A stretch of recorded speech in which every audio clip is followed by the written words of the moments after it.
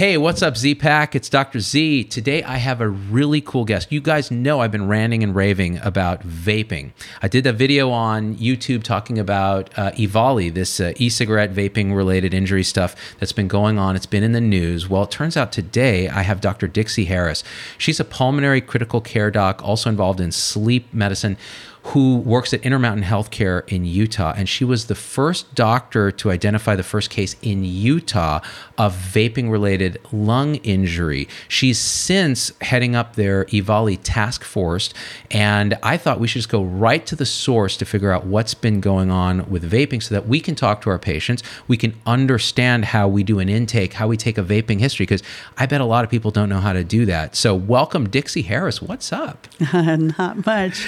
Glad to be out here. It's a beautiful sunny day. Dude, the Bay Area has the weather, especially with global warming. It's like 70 degrees and I think we're going back into a drought. So it's been dry. It's really great. How's it in Utah right now? So it's very snowy. We've had a great ski season. So It's a lot of fun. That's good. That's good. So you've been out in Utah for a while. You trained out on the East Coast in Emory and then moved out and been working with Intermountain Healthcare. Now, what was the structure of your practice that lent itself to identifying these vaping-related injuries? Because you were the first to see it in Utah and report it. Yeah, so let me just clarify. So we saw cases of this at the U in July, but at that point, they really thought it was lipoid pneumonia. So the U had some cases, but it wasn't publicized, but they were thinking, oh, it was lipoid pneumonia, not recognizing it was this turned into the EVALI outbreak. And so when you say the U, you're the U is University of Utah, so, yeah. Exactly. So, but we didn't even know about it, Intermountain Healthcare. And then again, it was kind of one of these not understanding what was happening.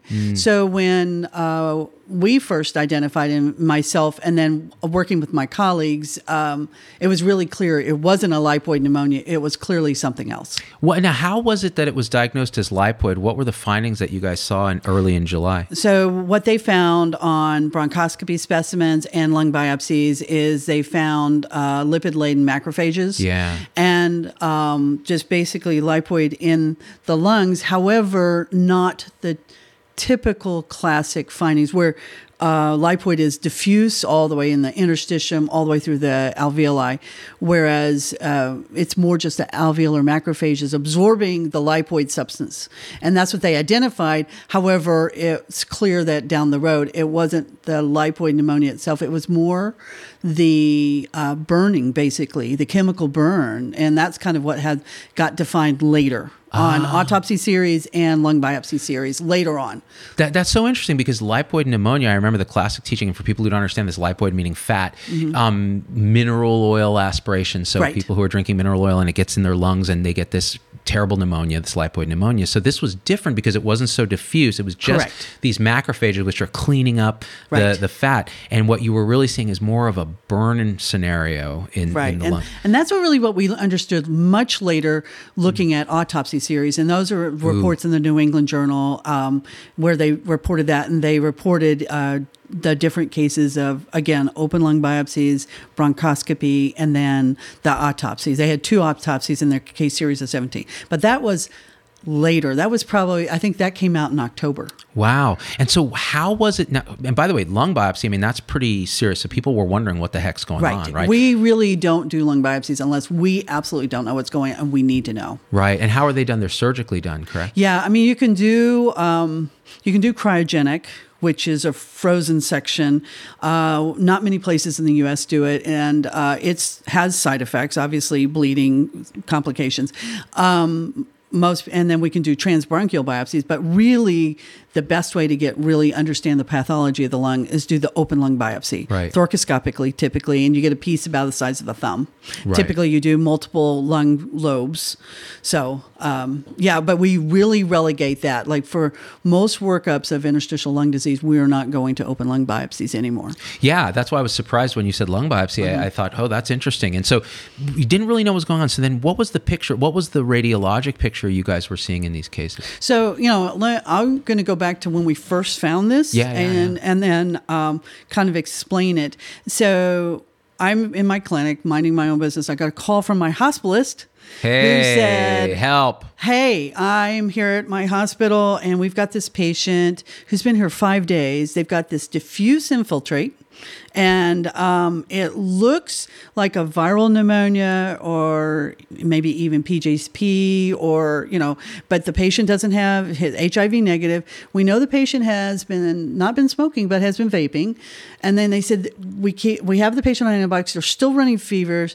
They are still hypoxic. They're not on the ventilator, but we have this ongoing process in the lungs. So they said, can you come over and do a bronchoscopy on the patient so we can get some further information and see, is there an infection down in there and what do we treat the patient with? Yeah. So I literally ran over and did the bronchoscopy emergently and sent the material off for extensive cultures, viral cultures, fungal cultures, bacterial cultures, did cellular analysis to see what kind of inflammatory cells were in there. And then we sent it off for further evaluation. So I saw that patient. It was very clear because I got the cellular analysis back pretty quickly, and it was clearly inflammation, but the stains were negative. Gram stains were negative. So I said, okay, we've got some sort of inflammation. Let's get this patient on high-dose steroids. We had him covered for broad antibiotics. When was this, by the way? This was the early August. And then that afternoon or that evening, I had a telecritical care shift. And in our telecritical care system, we cover 24 hospitals in our system, Intermountain Healthcare, plus small other hospitals throughout the state and a couple of surrounding states. And that's a predominantly rural state, right? Yes, in terms of Utah. So you need this. Yeah, we definitely need the critical care. And then every new admission to an ICU anywhere in the system that's not covered by an intensivist. So if you're at a small hospital and you don't have an intensivist, then we will then go in and go over the case with the hospitalist or the family practice doc or whoever's at the bedside and go over the case and make sure we're going the right direction. It's very collaborative and we work together with our bedside physicians. And so what happened is the exact same scenario. So these first several cases we saw several days of nausea, vomiting, fevers, horrible achiness, feeling like they had the flu, but this is August. So systemic inflammatory symptoms. Yeah. And I mean, terrible abdominal pain. Most of them ended up getting abdominal CT scans. Wow. Because the pain was so bad. And many times the abdominal pain and the abdominal symptoms predated the pulmonary symptoms. And these were all young patients. I mean, we're talking the first several patients we saw were under age 30. Wow. And no health problems. No medical problems. So this weird syndrome of abdominal pain, flu-like symptoms, then progressive pulmonary symptoms. Right. And then the x-ray pattern, the ones we've seen have been very classic. I mean, there's several reported different patterns of this. Again, this is a syndrome, so we just kind of put it together. But the one that's typical is the one we have pictures of we can show. So a second patient, second hospital, same day, identical symptoms. So we actually, because we still didn't know what it was, we moved that patient to one of our big hospitals that had a person that can do an emergent bronchoscopy. So we did a bronchoscopy on that patient. And then, again, put the patient on steroids because they'd already been on antibiotics and the stains were all negative.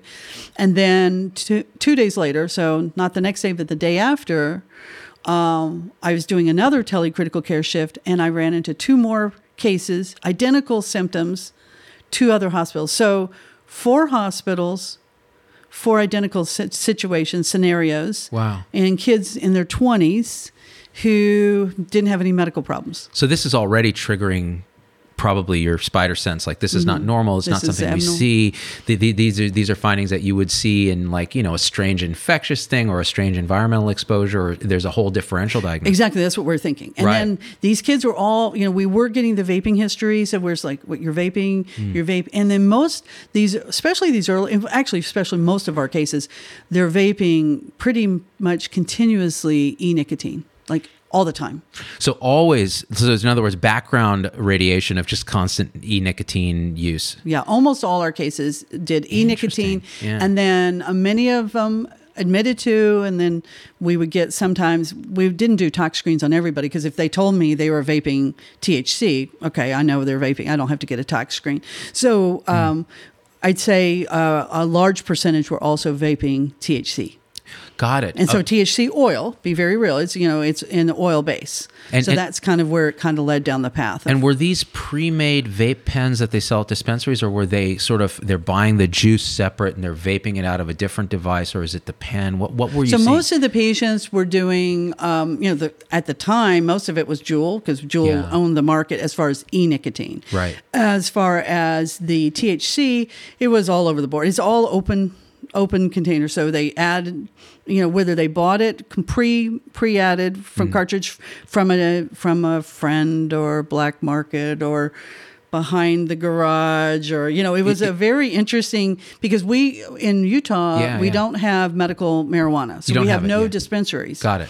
And so patients were having to get their THC elsewhere, like Vegas. Or somewhere else. Vegas and Colorado and black market. Yeah, California. And what just there's a side thing, but I think it's kind of interesting. So the LDS Church in Utah, what is their sort of stance in general on vaping? So, there is an acknowledgement, and I'm not a representative of the church, of course, so I'm not going to speak for them, but there is a medical indication for THC. So let's take that off the table. Yeah. As far as nicotine and smoking, they're anti-nicotine and smoking.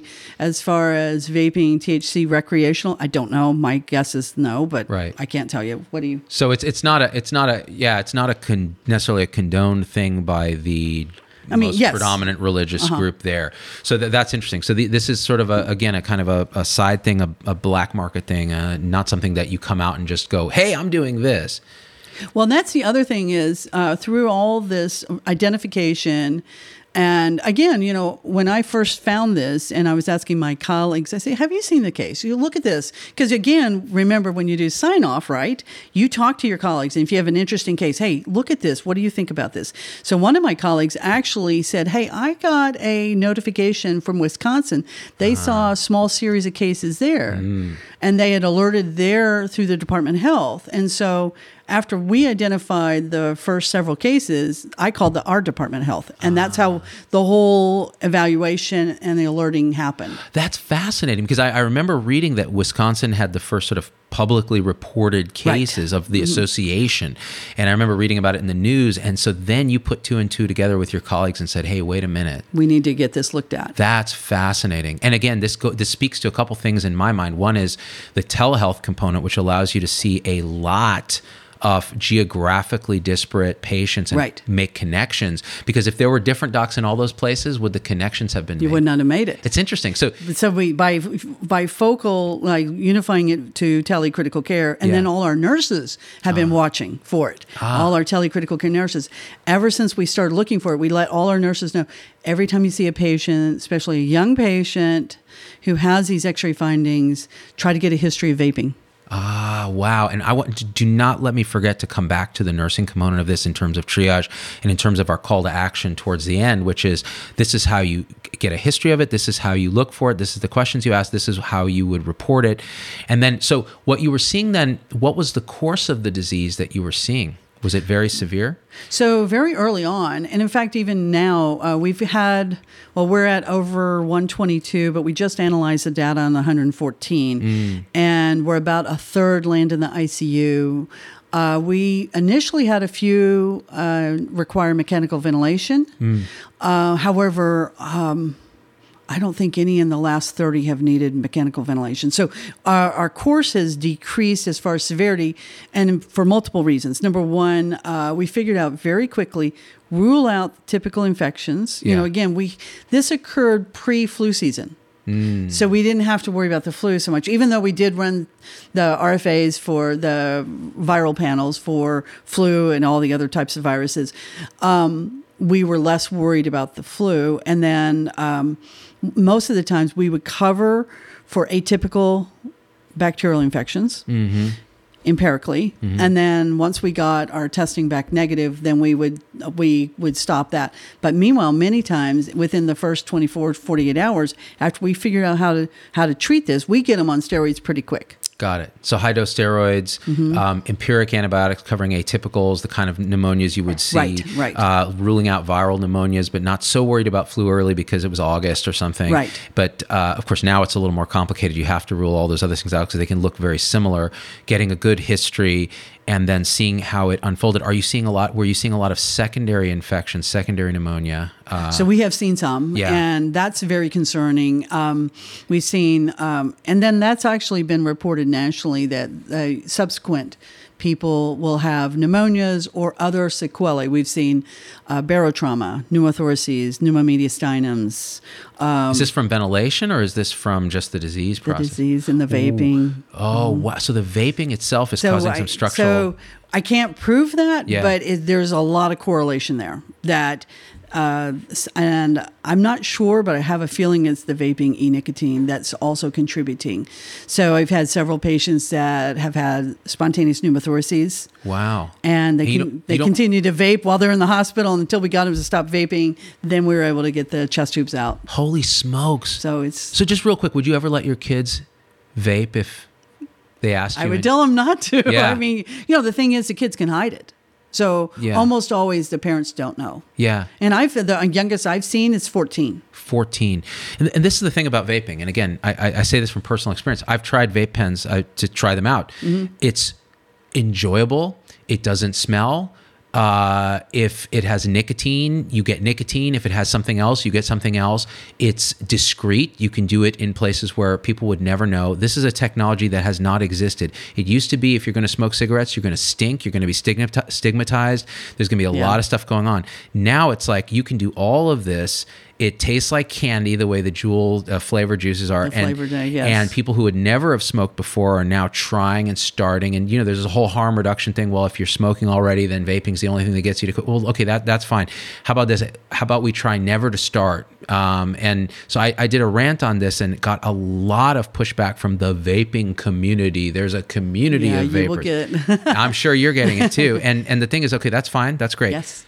Kids, and I say this, kids are debilitated and potentially dying on ventilators, having complications from something that we just don't even understand well enough to understand. So let's just put that clearly out there so people understand why we get so preachy about it. Because otherwise, look, hey, I love to have fun too. I don't like to die. I don't like young people to be hurt. So that's really the bottom line. So I just had to put that out there before we go deeper in the rabbit hole of what could be the components of this that are actually causing it. Yeah.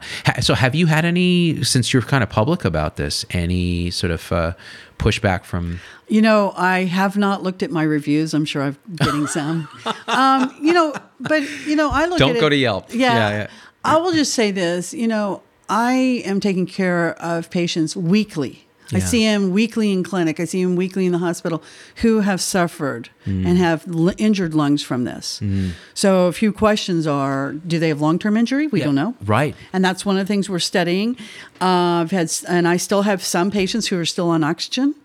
The other thing I will say about this whole E-Valley, so we've got E-Valley. Right. And then we have other probable lung injuries and other injuries from vaping. Okay, so I kind of look at this whole E-Valley event as to kind of shining the light of what was happening on a medical standpoint to the lungs and to the body with vaping. So all of a sudden the medical community is now very focused on this, right? Yeah. And so we turned on the light, so we see the big monster of E-Valley, but we also see the cockroach there of just smoking e-nicotine. Oh, and there's maybe a little rat over there of vaping essential oils. So we're really learning, different things that you vape get deep in the lungs can cause different types of damage. And why does this surprise us so much? It's like this makes sense. You're inhaling foreign material deep into lung. These are tiny particles. They're the products of combustion or heating, and we just don't know enough about it. I mean, how long did it take us before to even recognize that cigarettes caused lung cancer, emphysema, and the other things it did? It took us for quite a while. Decades. And it didn't help that there was a lot of lobbying from tobacco and that sort of thing. Right. And that doctors were smoking at the nurse's station and, and so now it's like, I think we have a better public health apparatus. And it's interesting because now you're using technology like this telehealth network that you have. You have Intermountain, which is actually, this is not necessarily a pure academic institution. This is a multi-specialty health system that now is actually on the ground recognizing and transmitting this knowledge so that we can improve outcomes. So I think that's very important to point out. I mean, Right. you're not an academic physician, right? No, not me. I take care of patients, and I'm trying to mitigate my patients' suffering, and that's been my goal all along. As soon as we recognize it, we want to get it out everywhere, let people know. And I will also say that most of my patients, and we don't understand as far as E-Valley, they'll tell me they are vaping the THC. In addition, most of them are also doing e-nicotine. But we do know it's the THC, the tainted THC was the culprit in E-Valley. Okay, so we can talk about that. But Yes. what these kids are telling me, and I'm saying kids, 20s, 30s. In other words, kids. Yeah. They're telling me that, I'm doing it with my friends. I got really sick, but nobody else got sick. So there's some sort of individual susceptibility. Yeah. Because many times, especially in Utah, they're getting it surreptitiously, illegally, or they call black market, however you want to define it.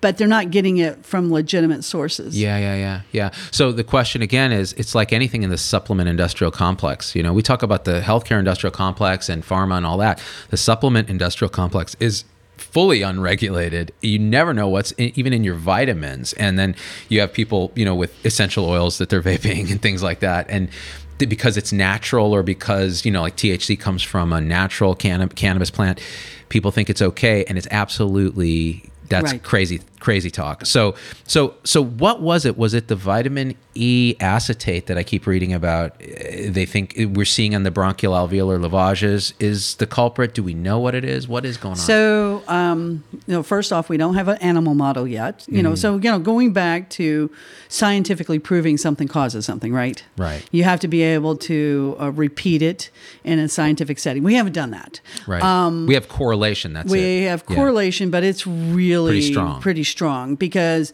not only are we finding vitamin E acetate in the THC oil. Now, mind you, the THC oil should be 70 to 90% pure THC. Right. Okay. In Utah, we found when we analyzed it, it was 15 to 30% pure.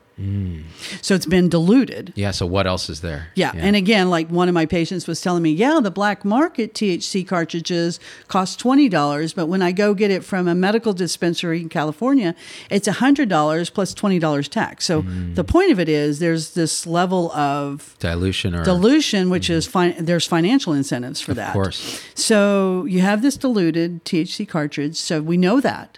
And vitamin E is not supposed to be in there at all. So they're diluting. But vitamin E viscosity is very similar to THC oil. It passes what they call the bubble test. Oh, so to explain that. So the bubble test is when you turn the THC oil in the cartridge upside down, the bubble will kind of slowly rise up. Yeah. So indicating the viscosity, same color. So vitamin E acetate, you turn it upside down. So these kids and these people who are using it, they think they're actually getting legitimate THC oil. Right. Okay. So, and I will say, these kids are doing it innocently. People really didn't realize how much potential harm they could be doing to their lungs because it's been considered extremely safe. Yeah. Yeah. And it has. I think the bigger companies, for the most part, we haven't seen a lot of stuff happening. And so I think the vape guys will say, well, this is just bad product, bad use pattern, whatever it is. And you can't judge the whole vaping industry by it. But the truth is we still just don't have enough data on any of this long term. Right. Yeah. And that's that's the other thing is, okay, so if you smoke cigarettes, you smoke a pack a day. It's 30 to 40 years before we see the increased risk of lung cancer, before we see the COPD. When does the COPD start? 20, 30 years later is when we start really seeing it. Yeah. That doesn't mean it's not damaging. It's just little damage all along. Yeah. And then the problem is, especially with nicotine, the brain is so addicted that you can't stop. Yeah. Not only can't you stop, but what you see is the psychology of denial. So people I think they get very defensive about it because they are dependent on this. You see it also in people who suffer from cannabis hyperemesis syndromes and things like that. If you tell them it's actually the cannabis that you're smoking for your nausea that's causing your nausea, and you're taking these, you're doing this classical behavior like taking these hot showers, and they go, no way, bro. And they walk out, they're angry, vomiting and angry. And it's because you're challenging a core belief. You know, it's like that movie Inside Out. You have they're all these little things in your brain that are pulling the strings, little emotions and these core memories and core beliefs, and you're challenging a core belief, and they're going to have all this confirmation bias. They're going to pull studies that support what they think and reject any information that directly challenges it. That's been one of the challenges with this. So I think the first step, like you said, is let's do the science. Like what's an animal model? You know, we got to find an armadillo or something that loves to vape and study it and see what it's doing and make sure that we can actually show as much causality as is reasonable. Right. Yeah. Right. Even with cigarettes, they never, it was such a strong correlation, 10,000x, whatever it was, risk of lung cancer, that it just became clear, and there was a mechanism, and there was, it was plausible. So whether it's vitamin E acetate as an adulterant in the setting of THC oil, combined with background nicotine smoking that maybe puts you at risk.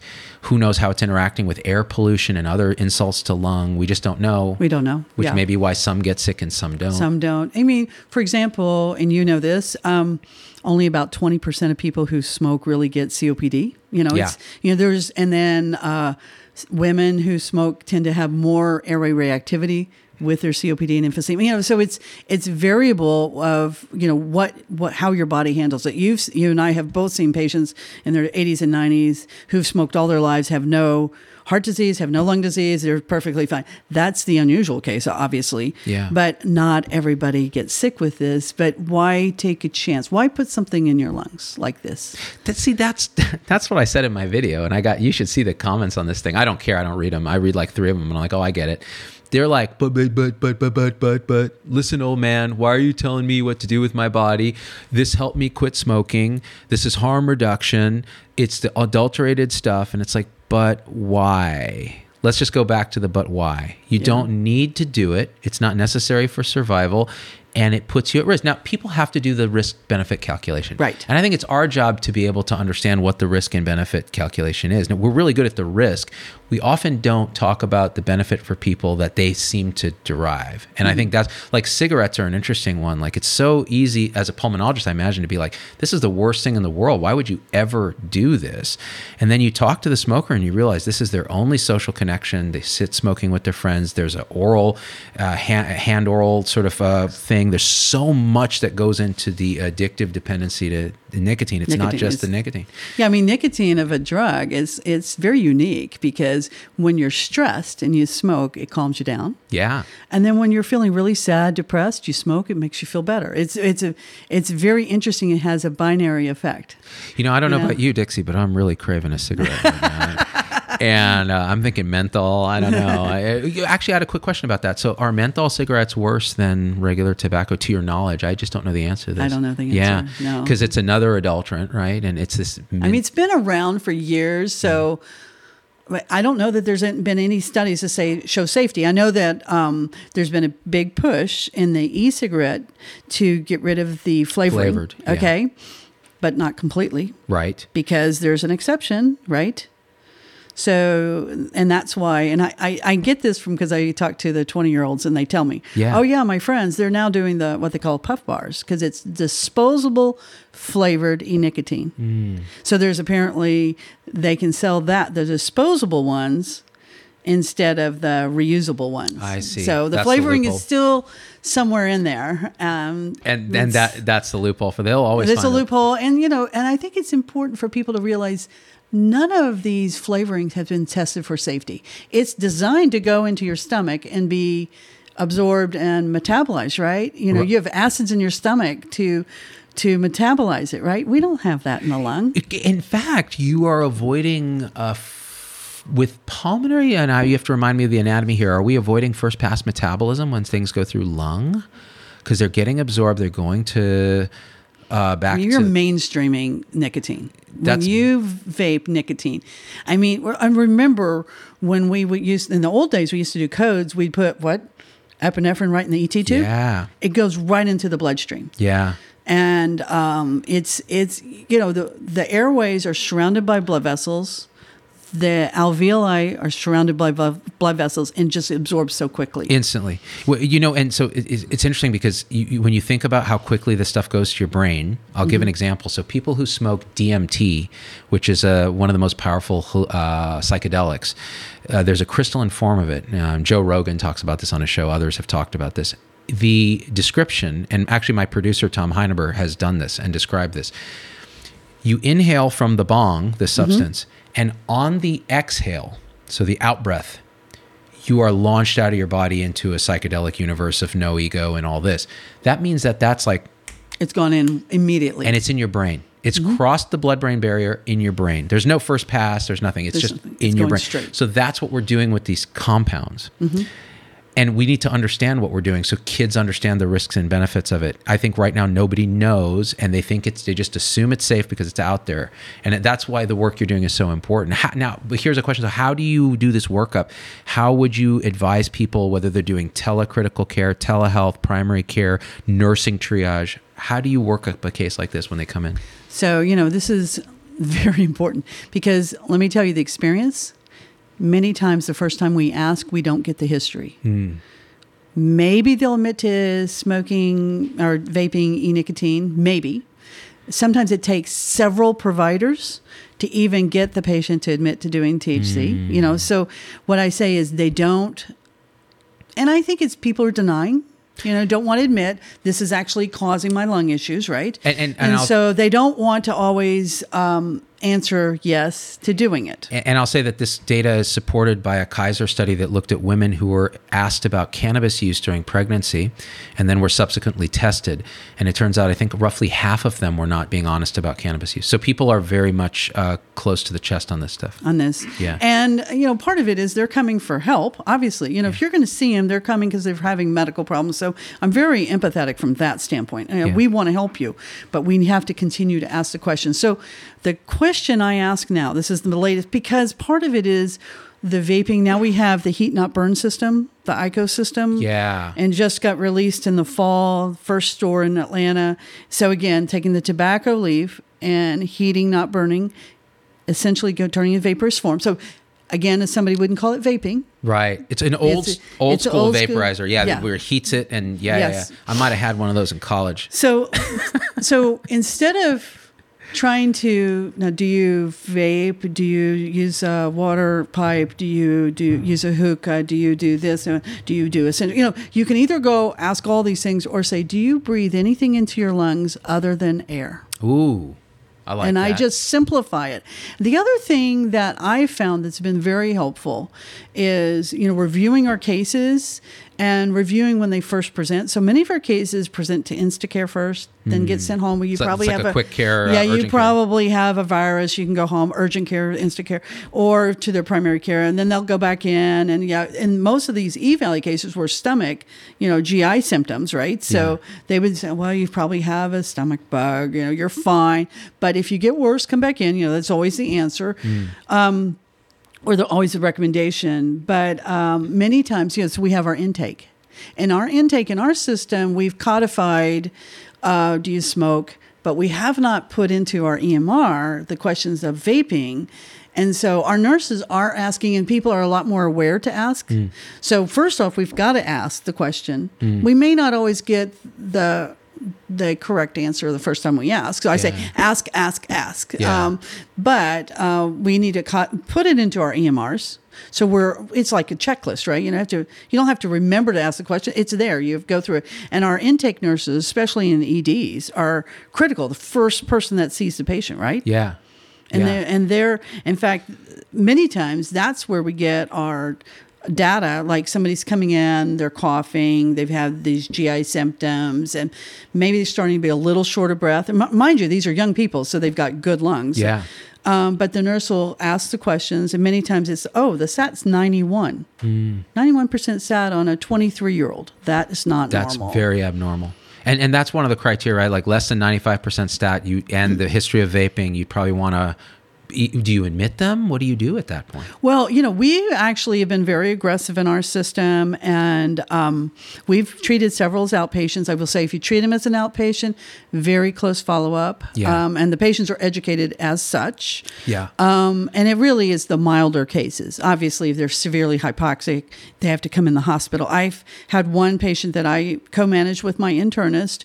We were able to keep the patient at home, but she had to come see us daily. Wow. We had to put her on oxygen. We, did just what we talked about. Cover with antibiotics until we get our testing negative. Oral steroids? And then we put her on oral steroids. Got it. And they're doing that at home. Yeah. And she did it at home, but it was only because we were able to follow, and we made sure there was somebody at home with the patient. I gotcha. And so otherwise, let's say they're not doing so great. The kind of algorithm of workup at that point is you bring them in and you're imaging. And you start, I imagine, with just a plain film chest X-ray. Chest X-ray, and we do see normal chest X-ray, and then you get the CAT scan, and it can be markedly abnormal. Almost always, if they're severe enough, the chest X-ray is abnormal. And does pulmonary embolism masquerade as this sort of constellation ever? I haven't seen. No, I will tell you, we've had DVTs, PEs, we've had an left atrial thrombus. We've had, there is something going on with coagulation, but we're not sure whether it's just an association or if there is something going on. But we've seen, for example, we've seen more barotrauma, like pneumothoraces, pneumomediastinums, and then we've seen more DVTs, PEs in this cohort. So we're looking at that, but PEs are not going to cause this diffuse ground glass infiltrate. Right, exactly. And that's what you're seeing. And actually, we'll throw up, you sent a chest X-ray, which we'll throw up right now, and a CT scan as well. And what you're seeing is this ground glass opacities on the CT scan bilaterally. And that's a key thing, right? Bilateral, typically. Yeah. I mean, I have seen mostly unilateral, but usually there's a little... it's usually diffuse, because if you think about it, you vape, you're going to vape throughout the lung. You can't... there is some, differential as far as some people maybe aerate a little better one side of the lung versus the other, but generally it's a bilateral. But if somebody gives me a vaping history and has been vaping this THC, and they got the THC from the black market, and they have this dense ground glass, but it's mostly just on one lung, I'm still going to believe E-Valley. Still going to believe E-Valley, yeah. But I'm going to cover for atypical infections. That's right. Do you bronch all these guys? No. So we took the stance of we are clinicians, we take care of patients, and we try to do the best care and also be judicious with expenses. Yeah. And so we're not going to... And complications. Yeah. So our stance was, once we were clear, we understood how this happened and what was going on. And again, we have a group of like 30 telecritical care docs, and we're all talking to each other, and we're all working at different hospitals. So we had this very rapid dissemination of education. That's great. So we really understood how to manage these patients. We disseminated care process guidelines. In fact, I think we sent you some. Yep. And we really disseminated knowledge base. So once we realized, and we're okay, we don't need to bronch every one of these cases. We did the first several. Sure. And then actually several of our cases are actually in part of the New England Journal article that show the vitamin E acetate in the BAL fluid. And we also did, now of course, in our day when we trained, what did you test for lipoid? It was Sudan black stain. Oh, interesting. And now we're doing oil red O. So different. Yeah, it's a different stain. Yeah. But it's still giving us the same information. The same info. So when people talk about oil red O stain, that's what they're talking about. They're looking for the red stained macrophages, and you know that there's oil in the macrophages. And in all your cases, how many will have that be positive if you did a BAL on them, say? I think all our oil red O's, there may have been one that wasn't positive. Got it. But again, we didn't, we have over 120 cases. Yeah. And you're not BALing all of them. We probably BAL'd 20, 30. Got it. And you're certainly not lung biopsying these. No. No way. And in terms of the ones that need mechanical ventilation, is it an ARDS type picture where you're prone ventilating and you're doing all of this? Are you doing ECMO, or is it, because I heard even that somebody got a lung or needed a lung transplant. Yeah.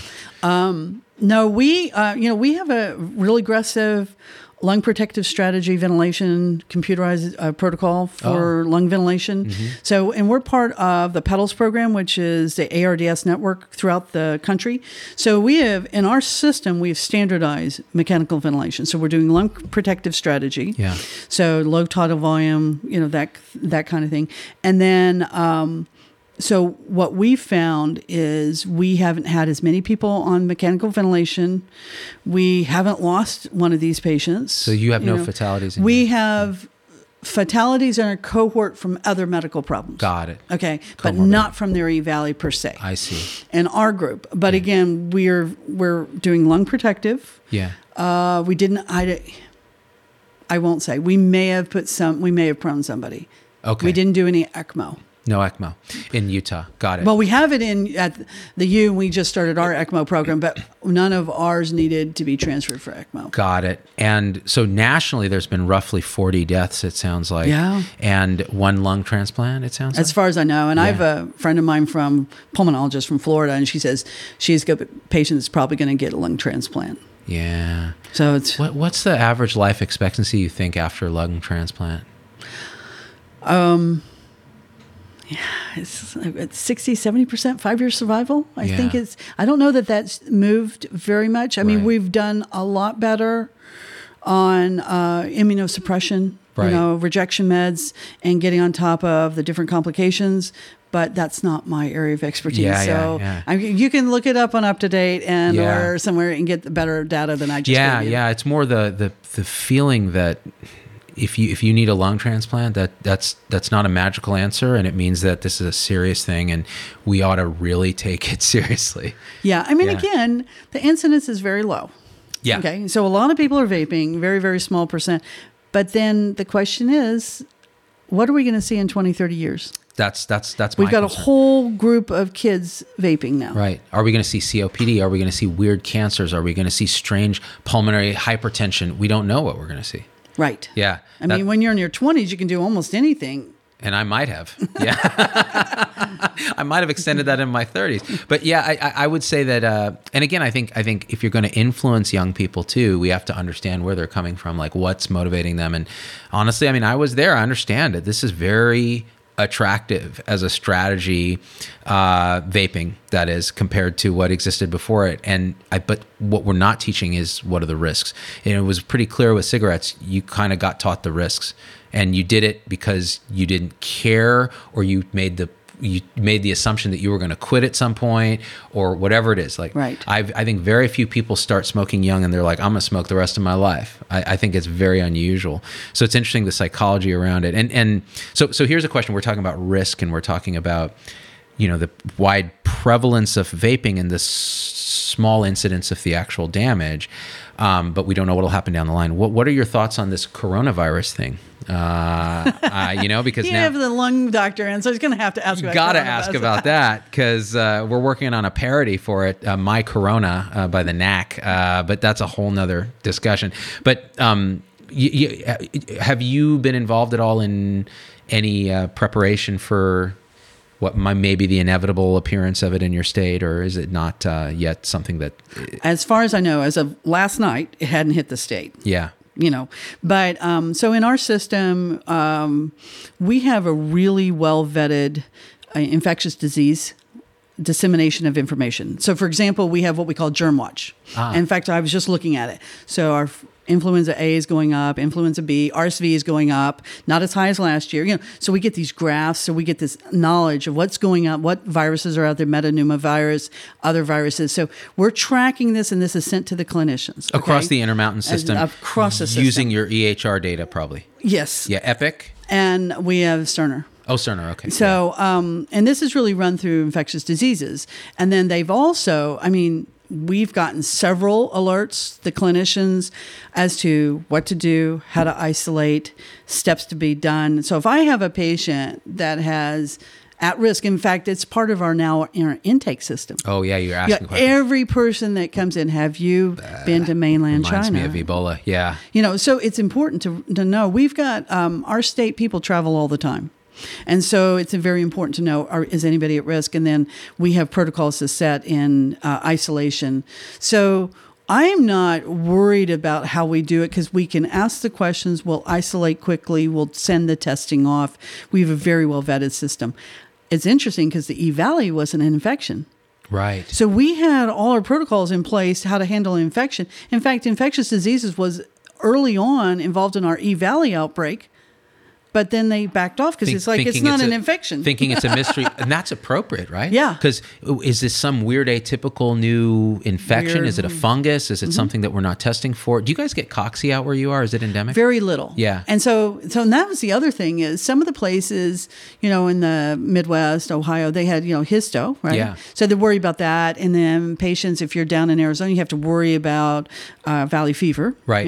Yeah. So it really depended on kind of the area of the country. So the areas of the country that they had other endemic funguses that could mimic this, those really don't create quite these X-ray pictures, but you have to be careful. They were more aggressively testing for those other entities. It makes perfect sense. I mean, mind you, when I did a bronchoscopy, obviously I sent it off for fungal cultures, but you have to, yeah. None of ours were positive. Yeah, wow. So what do you think is the next step in this EVALI syndrome understanding? What are you working on next? So again, we're a big clinical system. We are working with the University of Utah. We've combined efforts. So we're looking at long-term. What's the effects of these patients that have been impacted? What are the damage to their lungs? We're probably not going to be doing, these are young people, so we're probably not going to be doing surveillance CT scans. We have to be careful exposing people to radiation. We can do lung testing. That's safe. Yeah. And we can do questionnaires. We're also going to be working with patients. We're going to get a group of our patients together and see what we can learn from them going forward. Get from the patients themselves. What happened? Why did you do this? What's happening? What's out there? Talk to us about what's going on in the community. Are you finding that any of them are really failing to quit vaping? Even after all this? So we've had a couple resume vaping, land back in the hospital. Oh my God, really? And then stop vaping again. Oh, so it triggered right away. And that was just e-nicotine probably they were vaping, or they were going back to THC? We don't know. Don't know. Oh my gosh. And it speaks to how powerful. And again, those were early on cases. Right. And some of the cases we found in retrospect. Okay? So we started looking in August. But then maybe we had a patient from July, and then we said, wait, were you vaping? Have you been vaping? Oh, that's why you came back in the hospital. Yeah. So, and again, this was a whole learning curve. So long-term, what are the outcomes? Right. We are trying to, as in the medical community, scientific community, would like to develop an animal model. And I know that somebody's working on that, but we're not working on that. Sure. And then the other thing is how to, one other project we're thinking about trying to do is some sort of AI with radiographic identification of this. Oh, that'd be interesting. Yeah. So again, this is very Pattern preliminary, recognition. but again, we're trying to learn. And then we've actually published data, and we're going to be publishing more data, educating people, not only kind of what we found, what we've done, our protocols. We've been disseminating our protocols widely. So other people, if they're up in Idaho, they've never seen a case. Oh, what did Intermountain docs do? Because, we have one of the largest cohorts. How they do. And we're available by phone. I've been called from multiple states, out of the country. So yeah, it's really cool. What's really cool about that is you're a clinician. So you're on the front lines. I take care of patients. You take care of patients. Like, you don't have to be a pointy-headed academic cloistered in some tower to actually do really good science in the world. And it's epidemiology, it's clinical care, and it's just being a good human being and a good doctor. So I was really stoked when I heard from you, and was really thrilled to have you on the show. Now, I want you to throw me a bone here, because one of your other, as we kind of wrap up, one of your other passions is complicated pulmonary sleep stuff. Can you just take me through real quick? Like, what is that? Like, what are you working? Like, how does that? So I'm boarded, and I've trained in critical care medicine, pulmonary medicine, and then sleep medicine. Yeah. So because there's not enough pulmonologists to see all the pulmonary cases, we're in short supply. So we really don't see a lot of the simple. I'm not going to see the simple asthma case in my clinic. Right. But so I have a patient maybe has severe COPD, or maybe has severe hypoxia, pulmonary hypertension, But then they also have sleep apnea. And sometimes I'll see the patients with central sleep apnea combination. So those are the cases that I tend to see more than just a garden variety sleep apnea. They have no other medical problems. Got it. Tell me about central sleep apnea. What are some of the causes of that? So central sleep apnea is very interesting, and there can be multiple causes. You get the chain Stokes, right, with heart failure. And then you can have it from a number of neurologic diseases. I have a patient who's been on a ventilator at night because he does not breathe after having a brainstem stroke. Oh, wow. So there's a lot of drivers for respiration. When you're awake, you have a lot more drivers, but then you go to your autonomic system, and there's a lot of things that can break down. Closed head injuries, TBIs. Do you see vets as well, or you're not? Got it. And so you can have idiopathic hypersomnia or hypersomnia post TBI. It can affect your respiration centers. Almost always the chemical imbalance triggers it breathing, right? Right. So your CO2 rises enough, you get enough acidotic, so you'll breathe. Yeah. Because you'll have other drivers for breathing. Right. So central sleep apnea is very fascinating. We still don't really understand chain Stokes. Yeah, we never did back in the day. No, we don't. We just learned to recognize it. Do you see any secondary pulmonary hypertension from these disorders? Yes. Yeah. Yeah. And how do you manage that? You treat the underlying disorder. So you decide, okay, first off, treat the underlying disorder. And then I have some patients that I will treat the pulmonary hypertension patients with pulmonary hypertension meds. Right. Flolan or something? Well, not usually. Not that severe. That goes to the primary pulmonary hypertension people. Right. But I'll do like Tracleer, sildenafil, those meds. Got it. But Viagra, we call it, but it's not. Yeah. It's different dosing, yes. Exactly. Got it. And does it happen equally in men and women who have underlying sleep disorders, the pulmonary hypertension? Well, in your experience. Okay, so let me explain one thing. Yeah. I live at 4,200 feet. Okay. So when I practiced in Pennsylvania for 10 years. Yeah. So I didn't see the hypoxia related with sleep that I see in Utah. Oh, interesting. And then I have patients that will have cabins up in the mountains. So they'll be at 8,000 feet. So my cohort of patients are vastly different. And I'll have patients, it's typically not the young people, but people will come ski, come out to Utah, they'll go up to Park City, and they get sick. You probably have friends who, if you go ski, some of them can't go to a ski area that's super high. Right. That's interesting. So we have more hypoxia, right? Just as a baseline. Yeah. Do you get people with a lot of elevated hematocrits and things like that? Oh yeah. Because I found my hematocrit went up just moving to Las Vegas. We were up in Summerlin. It's like 3,000 feet, not even that high. But I was swimming a lot, and my hematocrit was 50 or something. I forget. So you were blood doping as well. Yeah. I mean, so then when you came down, you made sure you did your races in here. Exactly. Come back to the bay. Come down to sea level. I'm crushing the competition. Yeah, that's what you do. With all the amazing sports that I do, because no, it's kind of interesting. But yeah, so that's fascinating. So, man, anything else you want to leave us with? I think that what we need to understand is there's not a blame here. Let's just have open conversations and receive, kind of patients where they are. And I do think this kind of slipped as far as everybody understanding the potential damages. And the science has lagged behind what we know about any kind of vaping. Yeah. So vape nothing in your don't breathe anything in your lungs but clean air. I like that. I kind of like that. If you need to do THC, do an edible. There's other options. Do you hear that, everyone? Dixie Harris says, "Eat that weed." No, I didn't. If you need to. That's all. That makes a lot of sense. And are there any websites or any resources that I can point people to, or is it just So probably the best website, and we never did show the X-rays. Oh no, we show them after the fact. I put them in. Yeah. Okay, just making sure. Yeah. The CDC has beautiful picture of E-Valley. It's a beautiful diagram, a cartoon of kind of what it looks like as far as how it was burning the lungs. So there's CDC. really great resources on the CDC for patients, for providers.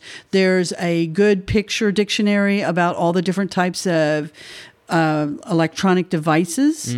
So it's really a good resource, and we've worked really hard. I've been one of their clinicians that's helped through the eValley, but there's a lot of people that work super hard on this. Okay, that's important. So I will include the CDC links to learn more about eValley and vaping-related injury.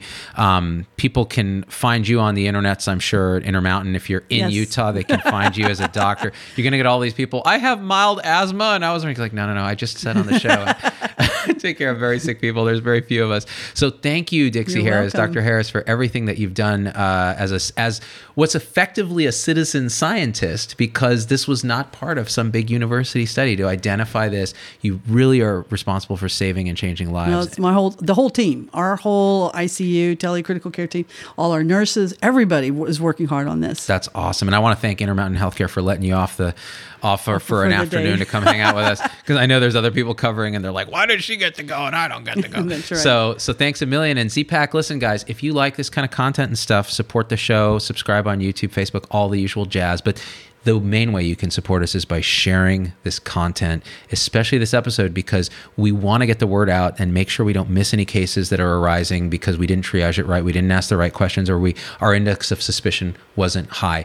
We can learn to talk to our patients. I think my takeaway here is to ask patients, do you breathe anything into your lungs that isn't just plain old air? That's a great way to ask that question. I learned that today. So guys, I love you, and we out. Peace.